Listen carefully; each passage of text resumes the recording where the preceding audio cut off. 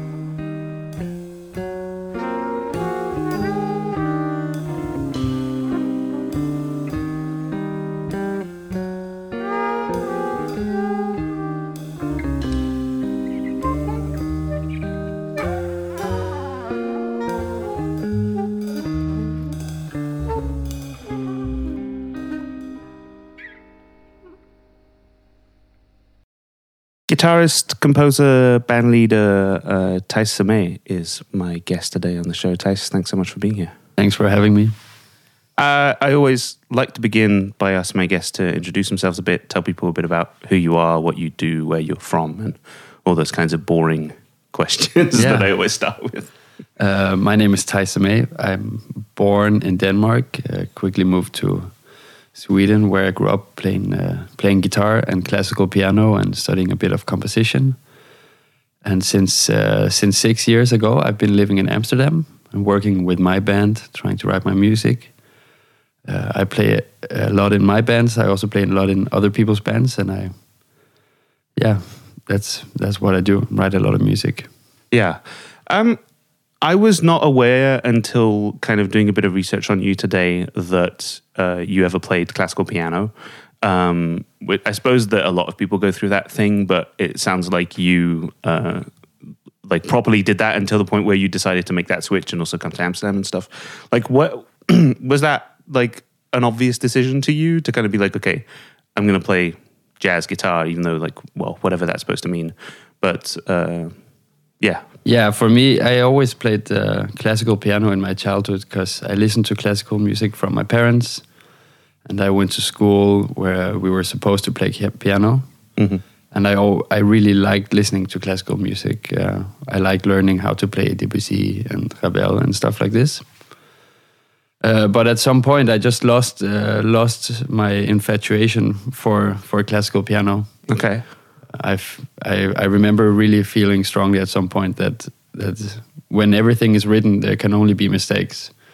So that's an interesting way to put it. I didn't want to play it anymore. I wanted to be able to choose more myself how I deal with music. And where I was, if I interpreted classical music too much, I would get told by my friends and my teachers that it's not supposed to be like that. Okay, yeah. No, that makes sense. And so you also formally studied composition before coming here and studying here. Is that correct? Well, yeah, I studied 1 year in a school in Stockholm. Mm-hmm. That was it was a newly begun jazz education. Okay. Jazz guitar, but it was very new. It was that year that they started it, and it was actually a classical school. So I decided to do also classical piano and go into the composition classes there. Mm-hmm. So I spent that year working a lot with the composition teachers and studying that, basically. But you already knew that your focus was to figure out how to do the jazz guitar thing. Yeah, basically. That was always my top one focus since age 7. Yeah. Cool. And so why, this is always that kind of obvious question to foreigners that come to Amsterdam. Why Amsterdam? What was the initial decision there? The initial decision was just at some point in Sweden. I've always kind of followed the way that the path is laid out for me. And usually, as I grew up, the path is that you go to high school while you do music, or music high school, and then you go to some kind of secondary after high school thing, and then a conservatory. So when the time came for conservatory, I was trying to look around and see what was happening, and I kind of felt like I wanted to move away from anything too comfortable. I moved around in my childhood a lot also. Mm-hmm. So I didn't want to be staying one place. I felt like I wasn't done escaping. Yeah. So I escaped Sweden as well, and I went to Amsterdam. And it was sort of random in the sense that I just wanted to get away, and I heard about this school in this city. Yeah. It was a lucky call. No, fair enough. And so and maybe this is skipping ahead now, but discussing the idea of escaping and all that kind of stuff. Are you at this point kind of settled on being here? Is that a difficult question to answer? Yeah. I mean, I know that you just got back from being in LA for a while, but and I'm sure we'll talk about that a bit. But have you? It seems to me like the Dutch scene has somewhat embraced you, and the beginnings of your career. So is that something that you're kind of? Yeah, I feel it's kind of tough to say if I'm settled or not, but I'm definitely now looking forward towards a period of my life where I'm looking more to have a station here and traveling from here in Amsterdam. But it's also hard to say because I'm not comfortable with the idea yet of staying a place. So I like to have one foot out of the door. Yeah. Okay. No, that fair enough. And I suppose you've only just finished your studies, so that makes sense that you. Yeah. I suppose now is maybe the time when people start to make those kinds of decisions, right? So. Yeah, they seem to make themselves. I always had the feeling with decisions that if you just don't make them, sometimes they make themselves for you. This is true. So I'm just trying to write it out and focus all my energy on my music, and then hopefully at some point a door open and I can just slip through. Yeah, no, fair enough. So yeah, I'd like to talk about the record, and there's a lot of stuff to talk about here. But so this is your debut as a leader. It's called Where the Fence is the Highest. Yeah. And there's quite a few specifics that I want to talk about. But first of all, the thing that jumps out at you is the structure of it, which is that it is 2 suites. Can you tell me about the choice of material and what is it about that kind of structure of a suite that appeals to you so much? Yeah, I think what appealed to me a lot with writing suites was that I've always been the kind of guitarist and musician that has too many things in my head, so I just write a bunch of unconnected things and a lot of really unmelodic or just completely, just so many things all the time. So I really wanted to force myself to work with a bigger structure and get closer to what I heard as a child in classical music as well. Using only a few themes or moods and try to really nail a mood change rather than a complete material change every time. Yeah. So I try to work a lot with how the band just sounds playing similar things. Yeah. And change the mood. So that's why I decided to do the suites. And it was also a period in my life where I just was really into trying to write bigger pieces with more space for bands. Yeah. And then I suppose the logical next thing there is that there is also 2 bands on the record, and each suite has its own band. Is that because is that just like a compositional imperative that it was like, okay, this is kind of the instrumentation that I wrote for, or was that like what is the thinking behind that? The 2 bands is more a reflection of that I feel like going through Amsterdam, I've never been the person to just have my band. It's always changed a lot, and the 2 suites came from 2 different concerts that I decided to just write for, and they had different setups with different people. And I always kind of saw myself as more of a reflection of an environment than having my own one band. Yeah. So to the dismay of the poor people around me, I can never really settle on one band. It always changes, and I have all my friends, and we make music and different music with different bands, which forces me to write a lot of music also. Yeah. Because I want to write different music for every different person. Yeah, sure. Can you go into specifics a bit about the people that are on the record, like who they are, what those maybe I'm not going to ask you to kind of contrast and compare the 2 bands because that's a terrible way to put it. But I mean, tell me a bit about the individuals, why you chose them, and that kind of stuff. Well, the first suite is called the Japan Suite, and it has Guy Salmon on drums, which I found years ago. We started playing together, and he has such a rough and kind of earthy sound in his drumming. Kind of heavy, and it felt like he read my mind every time we played. So every time anything would happen, we would always go the same place constantly and make up hits, but always hit them the same way for a long time. Yeah, it was kind of weird. So we had the completely same idea of music, and it's kind of brutal in his way of playing. And I liked that contrasted with maybe where... Okay, wait. Let me start with the Japan Suite. So there's Guy, and then there's Jort Terwijn, which I also met in Holland, who I feel fits really well with Guy. Yeah, he has also this brutal, really projecting fat, here's me, kind of sound and personality in music. Yeah. And he will also disobey my orders as much as he wants, which I like. That's the bass player for those that don't Yeah, know. exactly. Yeah. And on the piano, there's Xavi Torres. When I moved here, he was a big idol of mine. Okay, yeah. And I kept looking up to him until he told me that I need to cut it out and just start chilling out around him. Yeah. And then since then I've been playing with him at every chance I have, and he adds this crazy, colorful palette to the music that the way they're all like kind of explosive musicians as well. So you just need to give them some material, whatever, and just make them play, and they start making stuff together. They're very adhesive. They don't stay in their own world. Mm-hmm. And yeah, Fuensanta is on vocals, and she's just a really great soul to have in a band. She adds a lot of color and personality. Together with Nicolo, they both have this very lyrical, always melting sound that just falls out when they play. Falls out of their mouths. Yeah. And then me, because I wrote it. Yeah, fair enough. And then, the other one, it's more my attempt to make a more raw statement. It's Alistair Payne on trumpet and Mo van der Does on the alto saxophone. And they just sound really beautiful together. They have this kind of very spacious way of playing, both of them.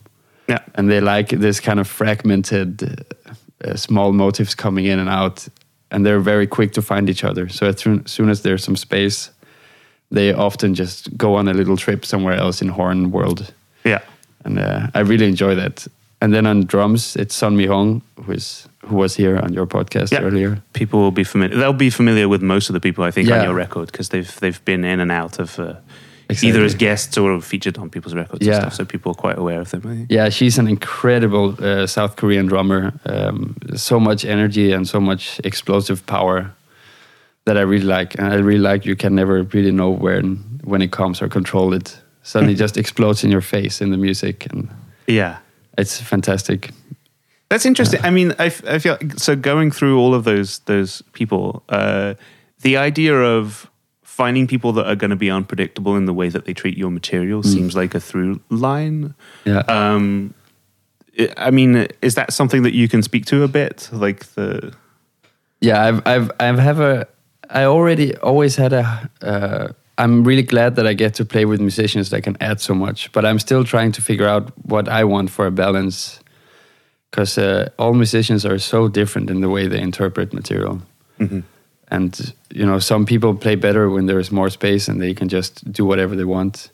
And some people need everything, all the information, and then they handle so much information that they just sound amazing. Yeah. So I don't know. With these people, I was really attracted to all of the players because they're able to kind of just take the material, make it their own, and play it, engage with it in a really high level. Mm-hmm. So they wouldn't just play what's on the paper, but engage a lot with it musically, which I feel is the only thing that matters, because nobody can hear the paper. No, fair enough. But so I take that is also part of your compositional approach. I take it that you're writing stuff with the idea of okay, this is kind of a kind of launch pad for whatever these people are going to do. Yeah, I feel a lot of the music is written very particularly to be a playground for someone to take further. Yeah, which made it hard for me to, which makes it hard for me to play this music with other bands. Yeah, sure. Because it never sounds the way I hear it sounding. Because I hear, for example, on the Arm to the Teeth, I hear Son Mi playing it, and it has never worked when I try playing it with other people. Okay, it has to be her. Yeah, that's interesting. So the idea of I feel like there's kind of an interesting dichotomy there between I want people who are going to do something unpredictable, and at the same time it's got to be the very specific people's unpredictability, right? Yeah. And it has to be they're unpredictable in the way that I want them to be unpredictable.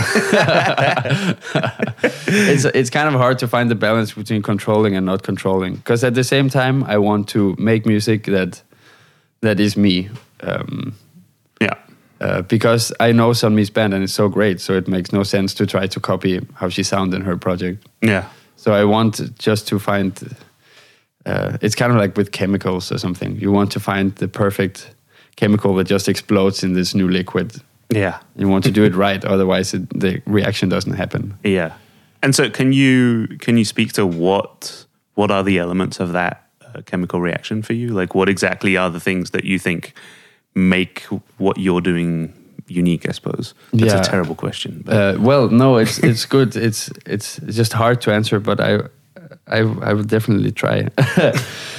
I try to compose in big juxtaposed blocks, and for me, a lot of what I do has to do with form. Mm-hmm.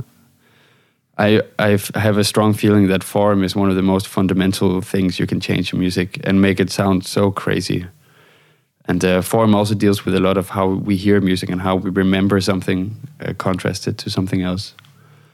So what I feel is special about what I try to leave space with is that I try to compose in a way where I put in an idea and then leave a lot of space, and then put in an idea and leave a lot of space and try to contrast moments of a piece back and forth. Yeah.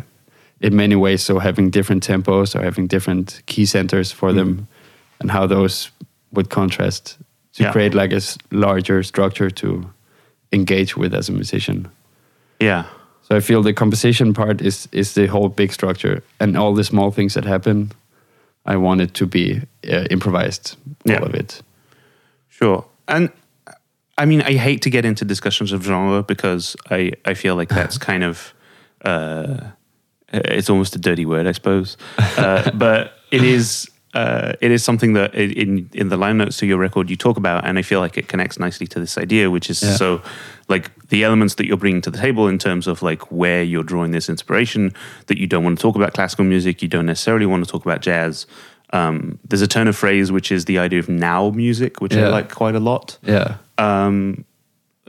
Is any of that stuff particularly important to you? I mean, I suppose you talk about it in the line notes, so presumably it is. But I suppose I more and more tend to figure out that it's not even my job to label my music, because other people will do it anyway for me and not care about what I call it. Mm-hmm. I feel reviewers will just put a label on you for fun, and they don't even care what you think. So I feel like that's just like a byproduct of the music industry, that people that don't play music will want to sit somewhere and put a name on it. Yeah. And they can do that. And I'll just try to make music. Yeah. But so does that name tend to be consistent? Do you feel like you're getting similar reactions from... Yeah, I don't know. I've been called like late ECM, post-constructionist jazz, or modern jazz, or modern impro music. I think labels are fun because you can create an image for a listener, but they're also a bit, for me, dangerous, because if I go in a festival as a classical band, then everybody will come to the concert and then hate it because they don't get what they want. No, of course. So I try to call it, stay within the genre of jazz, because it sort of fits somewhere in some niche somewhere there.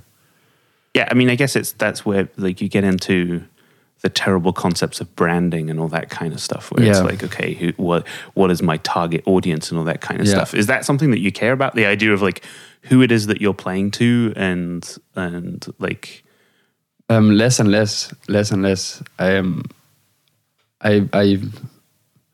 I'm very, of course, I really want everybody to be. I would like to reach as many people as possible. Mm-hmm.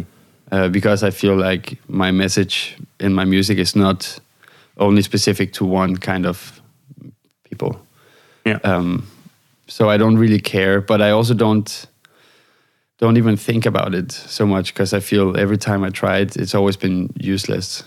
If I sit and do Facebook ads and decide, but now it's from 19-year-old to 25-year-olds in this city or something. It just never works. Think every jazz musician has tried that and failed somehow. Like trying to be like, we need more young people, so we're going to go to like target Facebook ads at them. But that's the whole point, is young people don't care about Facebook ads. Yeah. And also Facebook ads, like how is that a thing that's ever gotten anybody to come to a gig? Yeah, exactly. It's just so much industry that wants our money as artists and wants us to focus on other things than making art. Mm-hmm. So I just try to not even think. I feel like the music is accessible enough, and I try to make more music all the time and push it as hard as I can on all platforms and real life. Yeah. And then whoever engages with it, I feel it spreads by itself if people like it. And it doesn't help to make a Facebook ad for $50. No, it's true. Less and less, it seems. Yeah, less and less. I mean, you get views, but then those views don't mean anything anyway.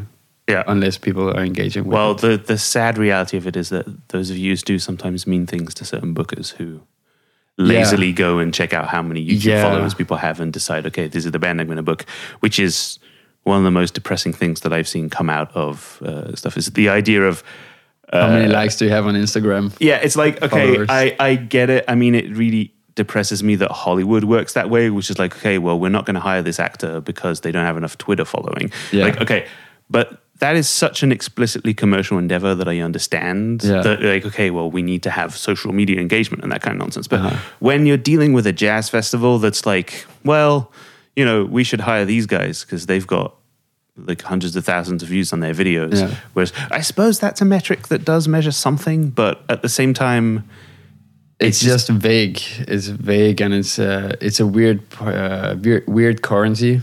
And we're still warming up to the fact that likes is currency. It's actual money. And it can be bought. Yeah. It's also a thing. Buy all of those likes and it's pure money, man. Like they will book you because you have those 100,000 likes. Yeah. Well, anyway, I feel like we're getting lost into a different territory maybe. But so to come back to the actual record and to the music, maybe let's focus in on the Japan Suite first, because that is the first thing that is on the record.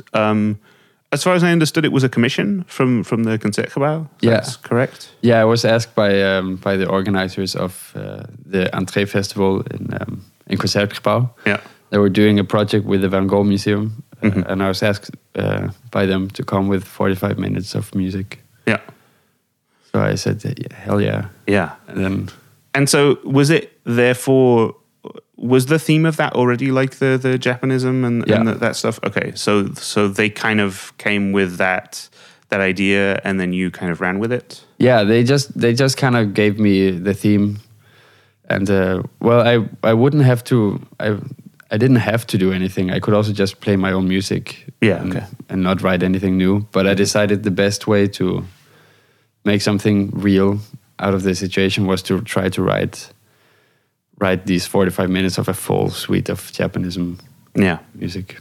Sure. And so how does that, how do you translate that idea of, because like to be clear, so we're talking about like Van Gogh inspired by Japanese prints, and obviously the similar things happened in music around the same time. Like Impressionism was kind of a thing that happened. Like you can look to Debussy and Satie and stuff and be like, okay, I see the kind of like Eastern influences there and stuff, but that's not something that I hear in your music. Like it doesn't seem to me like you went and checked out a bunch of Koto music and were like, okay, this is how I'm gonna,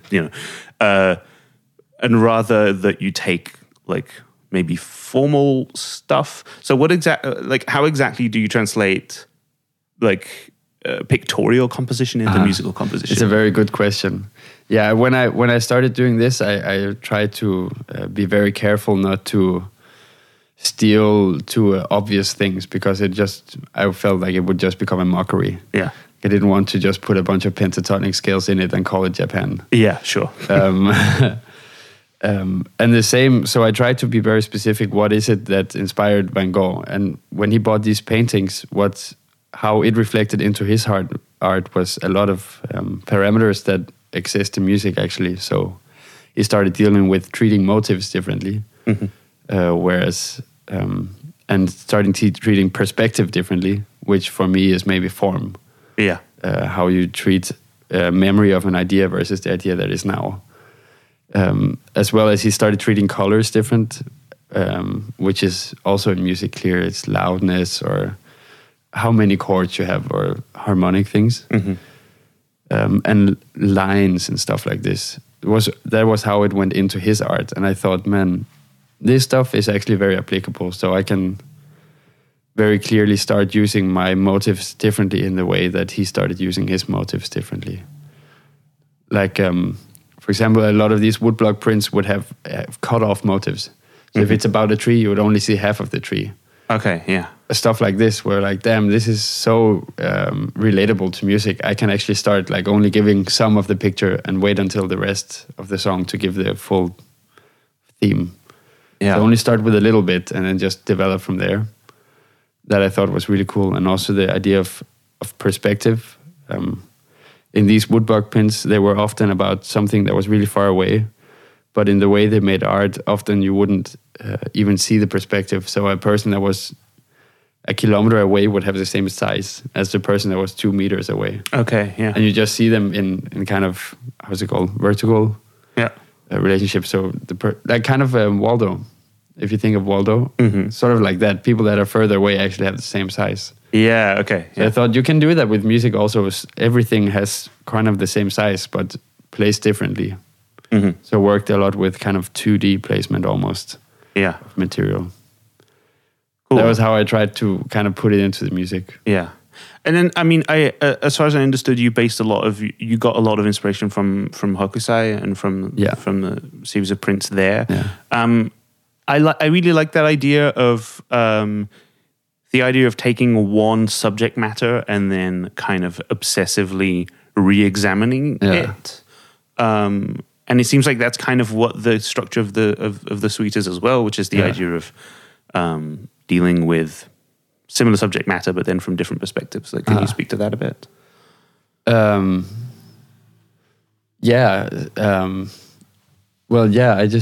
idea was similar subject matter, but treating it from different perspective.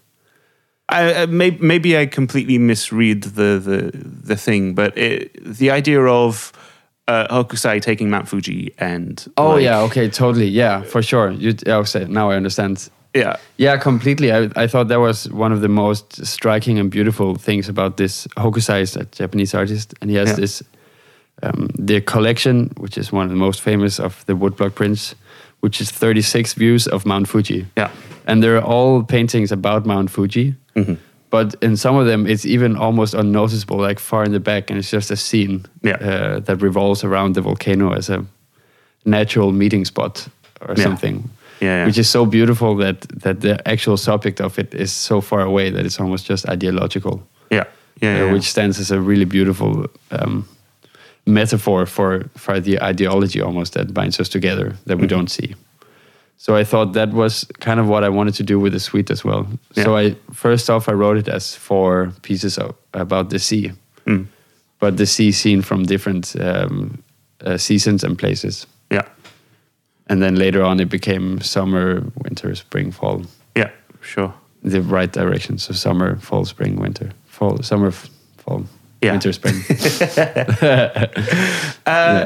And then there's the other aspect of the Japan suite that I do want to touch upon is that there is spoken word. Yeah. Am I correct that Fuensanta wrote that stuff? No, I did. Okay. I did, yeah. Cool. So how do you, is that something that you had familiarity with? Like writing kind of No, not at all, actually. I was going to make people write it or take some poetry for somewhere, but then I thought that, man, it's so much more real if I just write something. So I tried to kind of capture from a above perspective the images of places and then put it there. Cool. Because it was first for a concert, so if I really hated it, I could always take it out. But then I thought, it feels honest, so it feels cool to include it. No, cool. I mean, it really works. I think it's really... it ties the thing together in kind of an interesting way, and it also brings out that thematic material in obviously a much more clear way, right? Yeah, exactly. So obviously now, so we talk all about the Japan suite, and then I'd like to talk about the other one specifically. Again, there's another thematic thing, right? Which is you're discussing Nietzsche, which it's interesting. Like I had Joris Rudolphs on the show, and he talked a whole bunch about Nietzsche, and he's obviously like studied philosophy and all that kind of stuff, and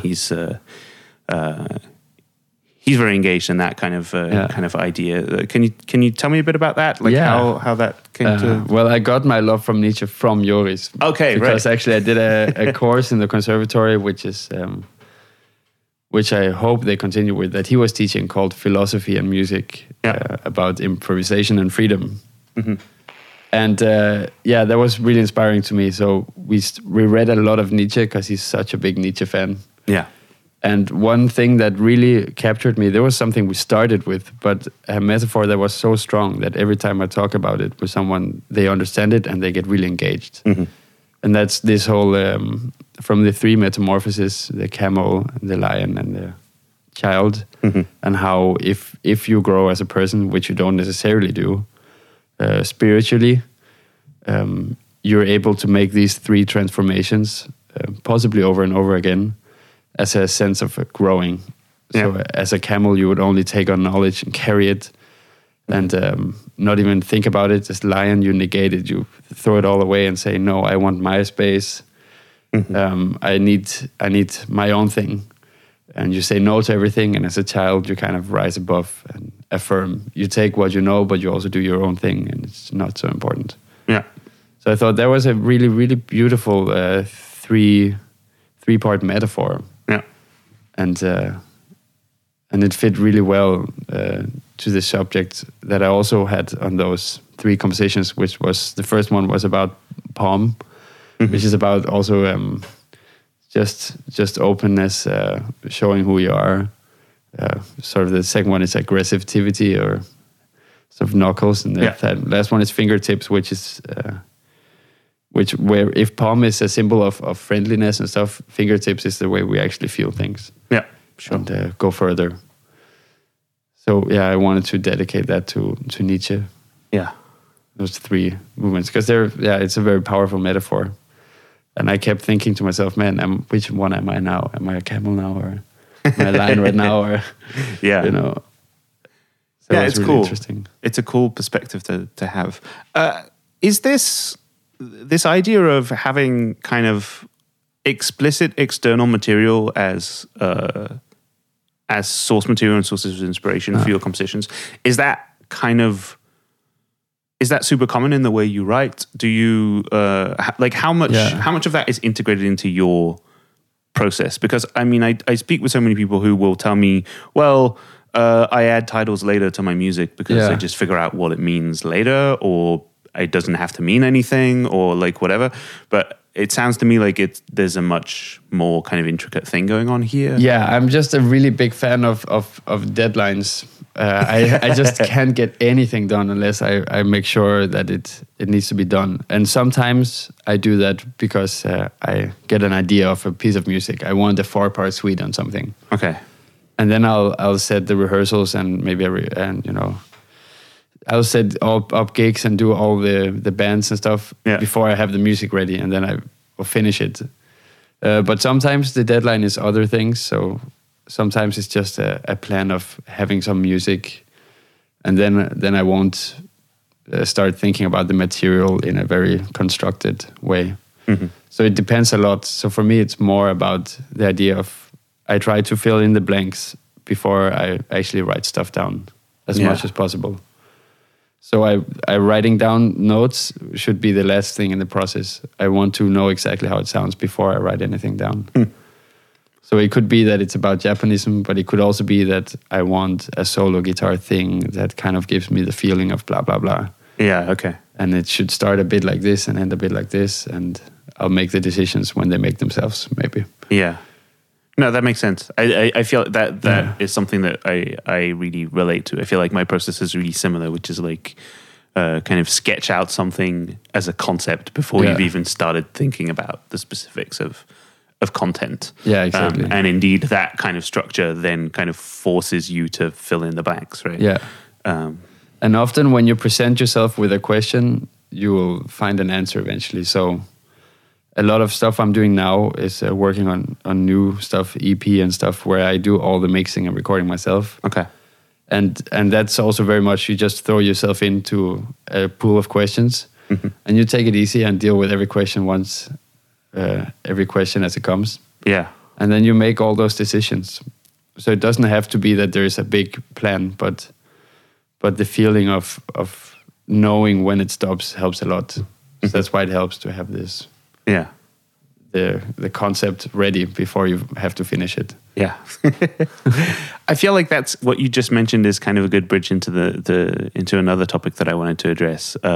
You're talking about making an EP, kind of somewhat self-producing it, which seems at the complete other end of the spectrum of the way you produce this record. Yeah.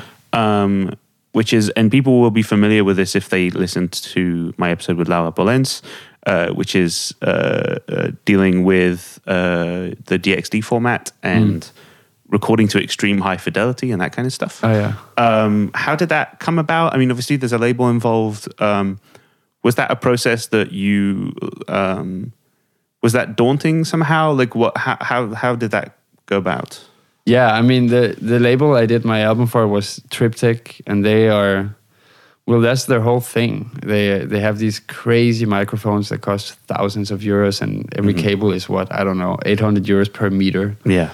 And it's all crystallized gold. Yeah. Like only one company in the world makes. It's completely ridiculous. And, and to be honest, all that stuff, it doesn't matter to me at all. One of my favorite musicians is Thelonious Monk, which is, terrible recordings, and it doesn't matter to me. It even makes it better. I wouldn't want to hear that in hi-fi fidelity, full surround. It destroys some of the character of it. It's nice that the piano tuner wasn't in 10 exactly, minutes and that's before. not how he played the music. It wasn't a loud place often, Yeah. I don't know, the live gigs were loud with people there in a bar, in a room.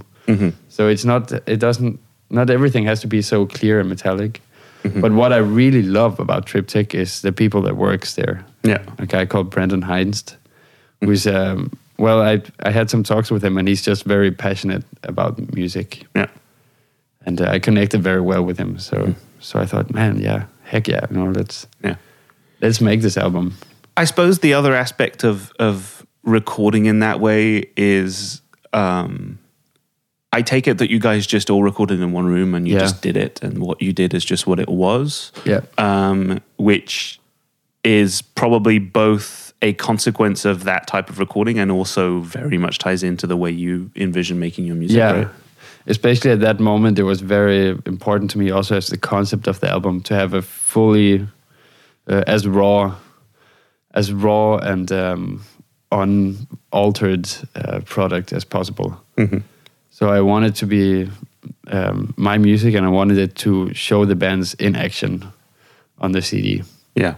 To have some sense of transparency to it, which ties in with, of course, the recording thing. Yeah. How they recorded with so high quality is also in order for them to have that transparency to give the listener a feeling that they're hearing just a person play right in front of them. Yeah, sure. So I wanted to try to keep it like that. So what is, I don't know how involved you were in this process, but what is the mixing stage like for a project like this? Because as far as I understood, that there's like a 5.1 mix and all that kind of stuff, and I don't have a 5.1 setup, so I can't take advantage of that. But is it literally like a recreation of the space in which you recorded, or are you dealing with, like, where are you placing the listener in that 5.1 mix? Yeah, you can totally decide. Like, yeah, of course. But what is the decision that you made, I suppose, is the question. We kind of... I was just sitting with Brendan while we mixed it for 5.1 as well.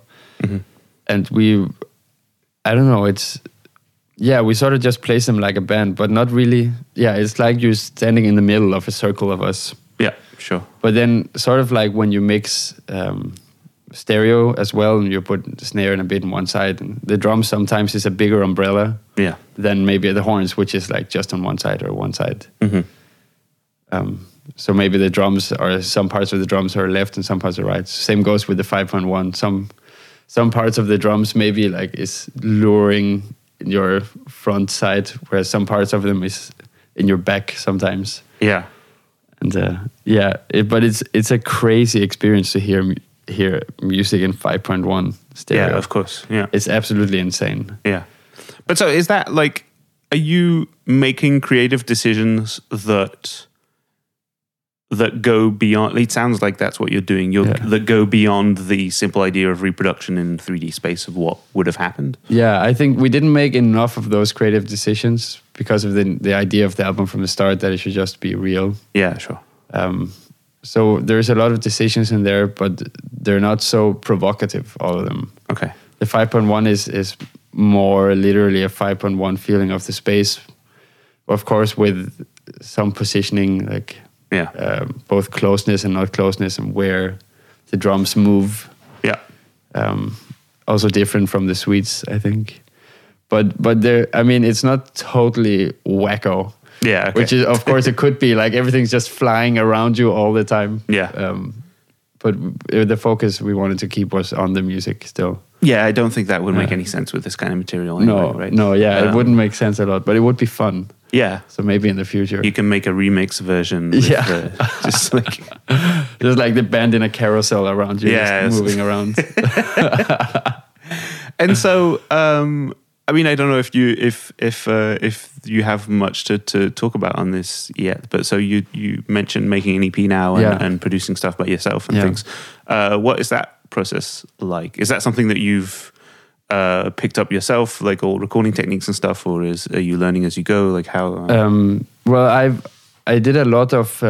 I've always known programs well since I was a child. I met up with my friends and we started Cubase and put on mics and different things and try to record and mix and make things with sound.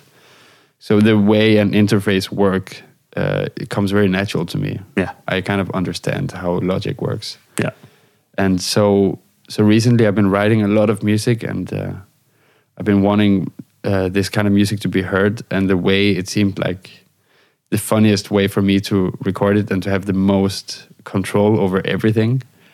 Was to get the bands together and record all the music, but then subsequently going to someone and say, can you record more drums over this, or can you record more alto over this, or sit at home and redo guitar parts or more guitar parts. Yeah. So have kind of the opposite experience of the previous album, which is why it's so different, and which is why I'm really enjoying spending my time working on this right now.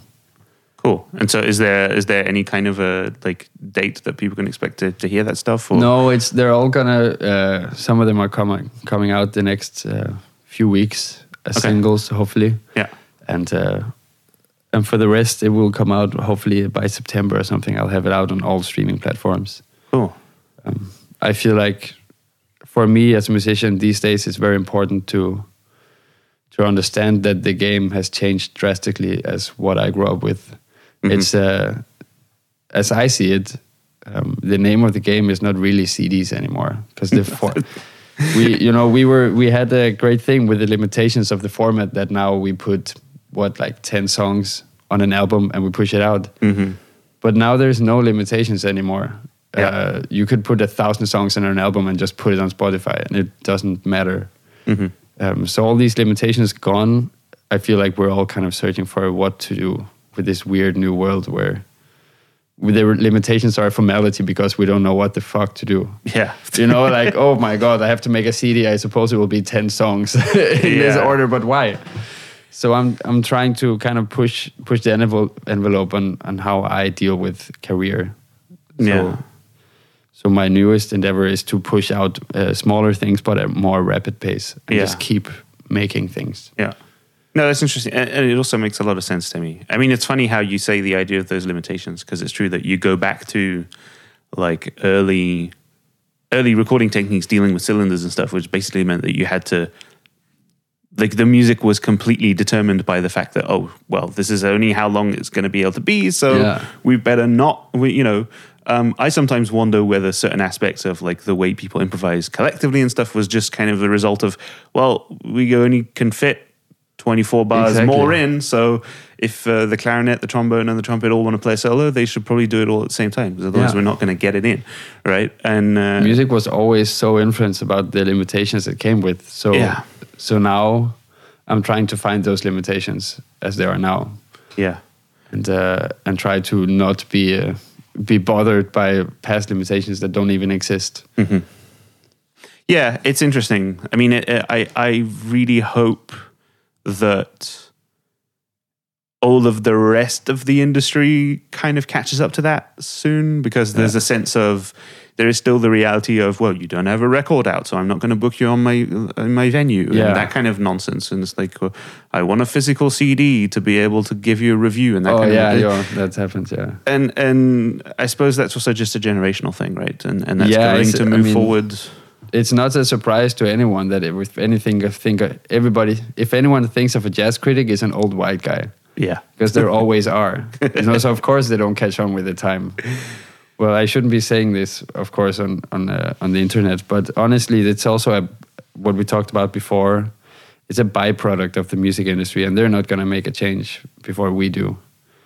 But yeah, I think it's happening here more and more. But I would like to see even those guys do more reviews of concerts or small things, and not focus so much on this antiquated product, which is a CD.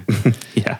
Which is a cool as a little box, and well, I just made a bunch, so buy them, please. Yeah, but because they're going to take up storage space somewhere. Of course, but it's that's one package that we actually don't really need. It's a formality. Yeah, and we also, there's a whole other layer of like ecological considerations with all that stuff, right? Which is just like making more plastic and making more like nonsense, where you're like, actually, what we want to make is waves that travel through air, right? So like that, the product is that. Like, hopefully we can make that into ones and zeros and get that to you faster and easier. Exactly, yeah. For me, that's a big part of where I'm trying to go.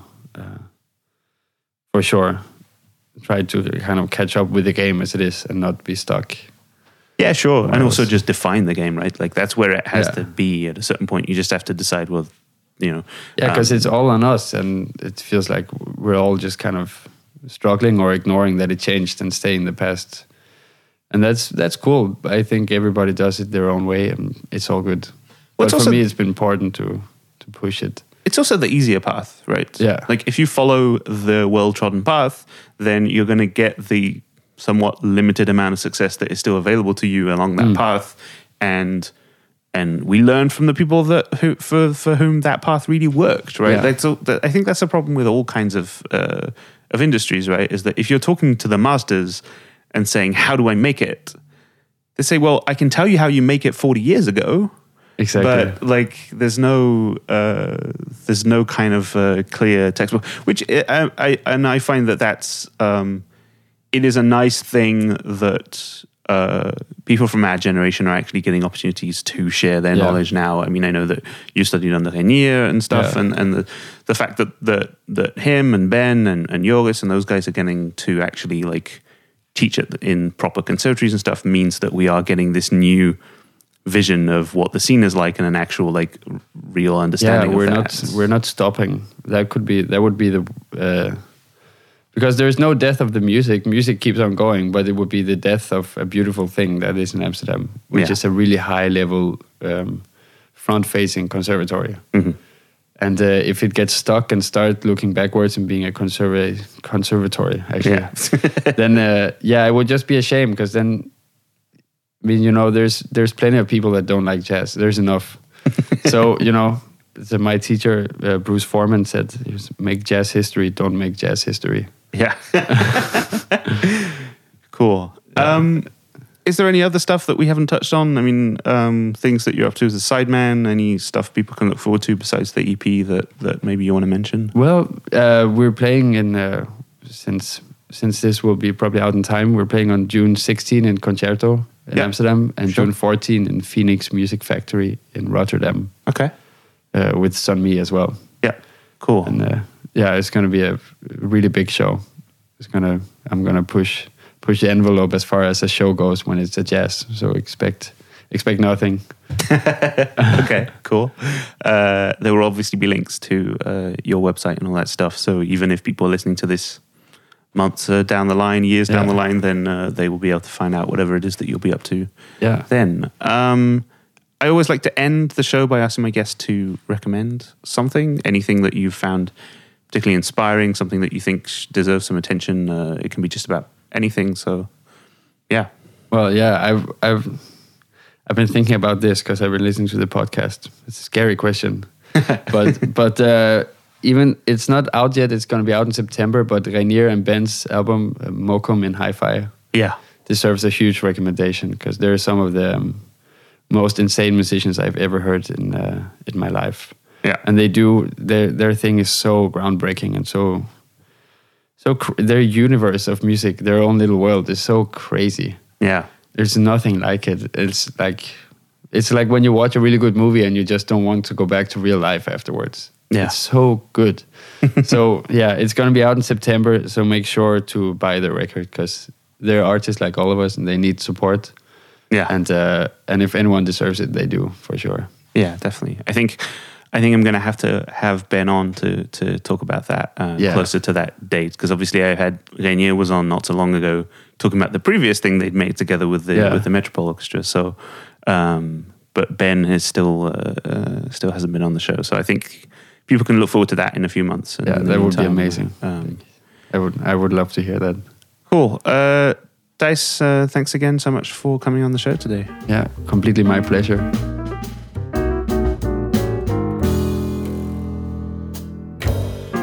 There'll be links to Theis's website at soundofthemoment.com, so be sure to check that out for tour dates and his upcoming EP. Many thanks to my fellow members of Katro for providing intro and outro music for the show. Please subscribe to Sound of the Moment wherever you like to get your podcasts. Leave favourable reviews and ratings wherever that may be. And tell a friend if you know anybody who might like to listen to these kinds of conversations. Go to patreon.com/soundofthemoment if you want to make a donation to help me keep the show up and running. Many thanks to those of you who already donate. You can reach me on Twitter at Pat Cleaver. You can like the Sound of the Moment page on Facebook, and you can email me at pat@soundofthemoment.com. Finally, I'd like to play you a track from the Japan suite, which you heard so much about during the show. This is Fall, Dear November. Thank you so much for listening. I'll be back in 2 weeks with another episode of Sound of the Moment.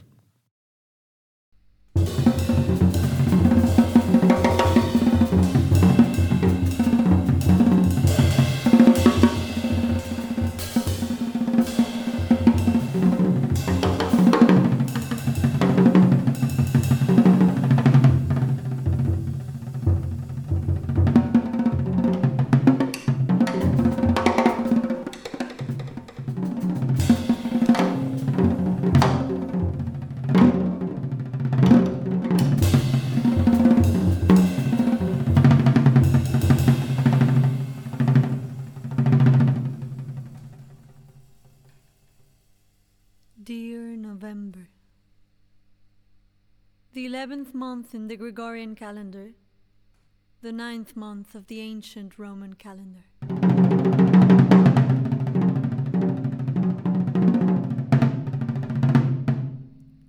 You are the pounding waves of the Baltic Ocean. You slice through cliffs and rocks and time and space.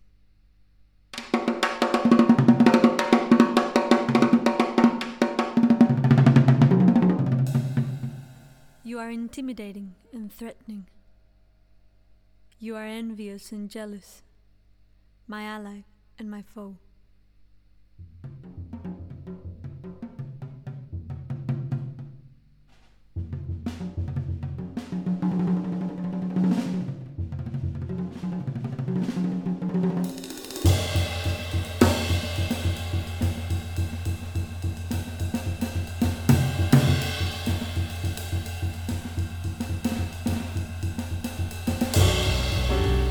Dear November, I have grey clouds in my throat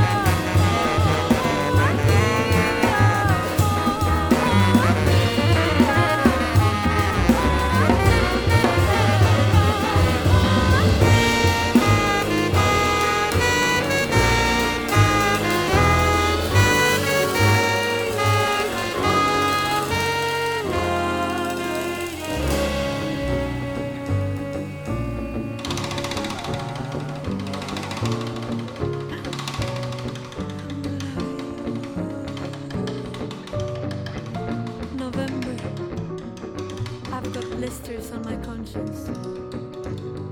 I've got clots in my fingers.